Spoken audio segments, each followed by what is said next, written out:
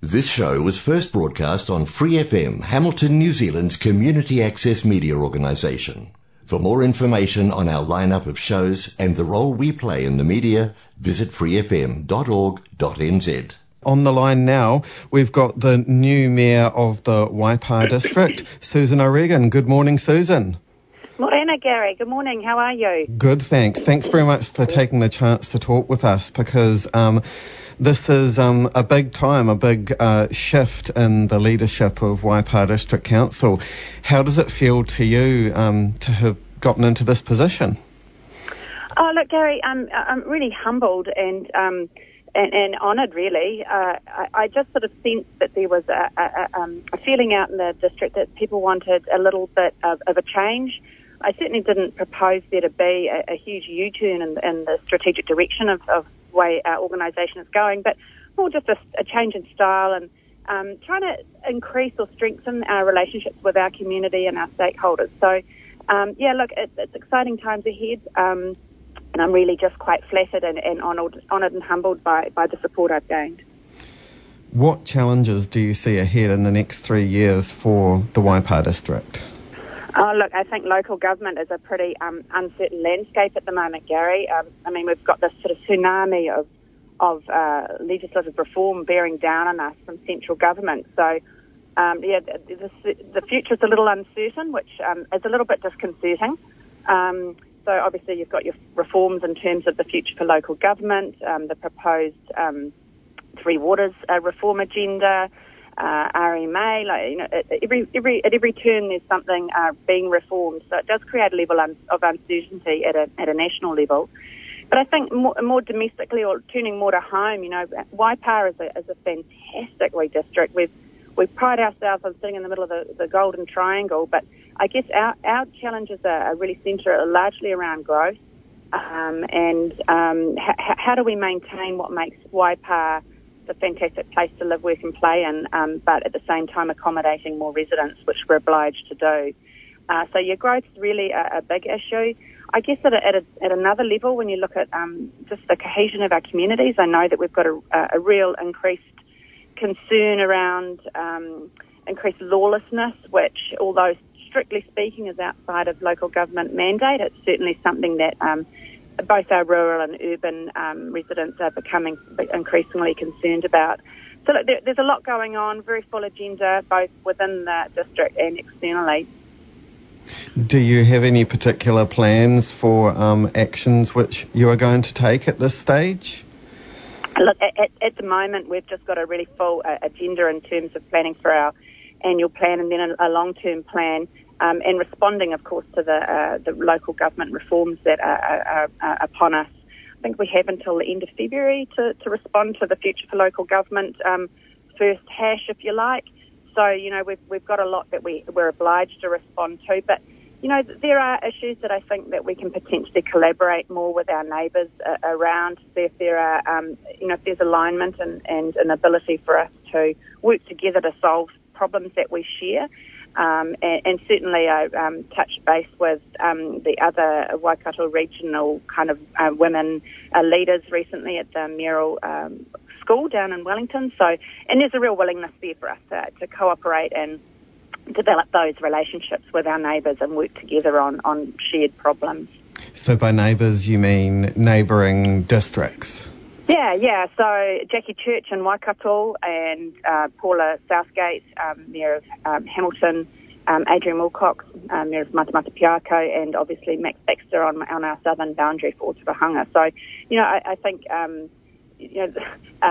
local government territorial boundaries are pretty arbitrary, right? We really should be looking more at sort of addressing issues on a spatial basis and with communities of interest rather than sort of siloed thinking inside our little our boundaries. So, look, I'm looking forward to there being a different approach potentially in terms of that neighbourly,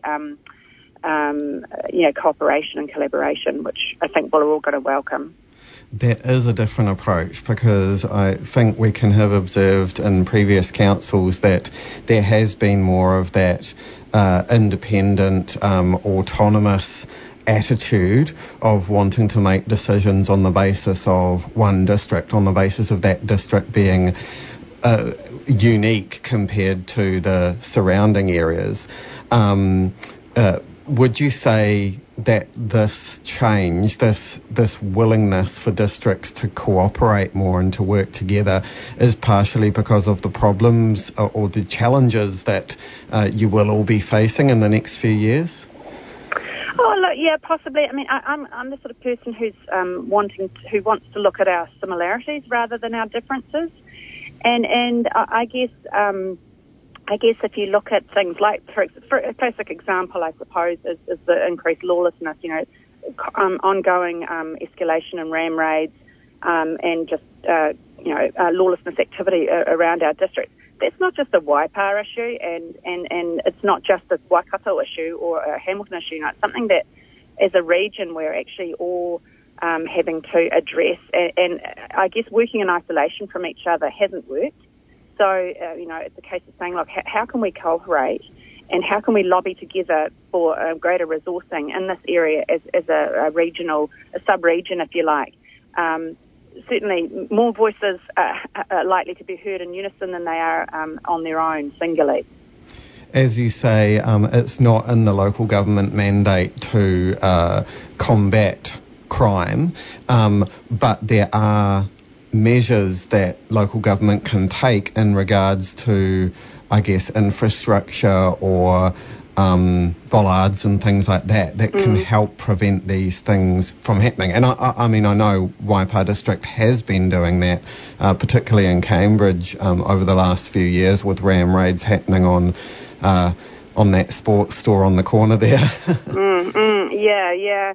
I mean, those places get hit with great frequency, obviously. Sparks, Noel Leemings, those sort of outfits do as well, regrettably.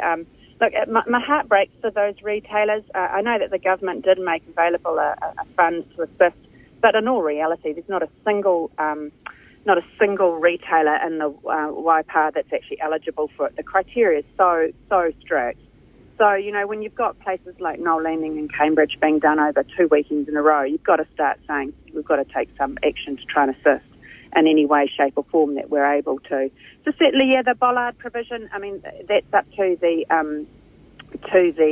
landlord to actually construct those, but I think we have a role to play in terms of making timely and accurate information available to those landlords about whether installation is possible outside their properties, because often there are services beneath the footpaths that would prevent that. And I think it's important that we look at something that's not too, it's a little bit unobtrusive and aesthetically reasonably pleasing. And so obviously there's a discussion to be had around that. We have also a very active CCTV group who have been working together with the police to ascertain excellent, effective sites for an extension of our CCTV coverage, which will include the automatic number plate recognition software. So, there's a lot of collaboration going on between our council and the police and the various community policing groups such as ComSafe. And I guess ultimately, and it's actually kind of sad to have to concede, but we maybe need to start looking at into the future things like criminal crime prevention through good urban design. But at a human level, my heart really breaks for those retailers because they get up every morning to go and make $1 to pay their mortgages, get their kids through school, and have this sort of stuff happen to them time and time again. It's just heartbreaking.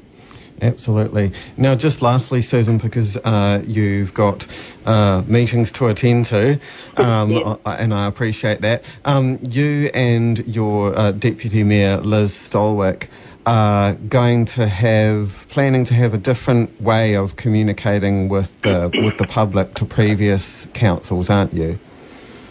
Yeah, look, we're going to, you know us both, Gary. We're pretty personable sort of people, quite like a bit of a yarn, very normal, very, I think, quite pretty down to earth. We're both farmers, so we want to actually communicate and strengthen relationships with our communities on a quite a sort of personal level, if you like. So, look, it's our intention to create a bit of a plan where we'll get ourselves around the district in front of groups and various people, find out what's going on, and so we can just really keep abreast of the mood of the district and all of its little pockets and and in different different areas and walks of life. So, that's our intention. We want to sort of walk the streets, so to speak, and shake hands and have good yarns with people just to get across what's happening.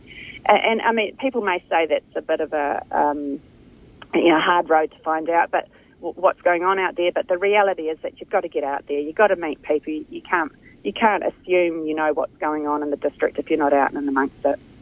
Waipa Mayor Susan O'Regan, thank you so much for coming on the Free Breakfast, and I look forward to talking to you again in the coming weeks.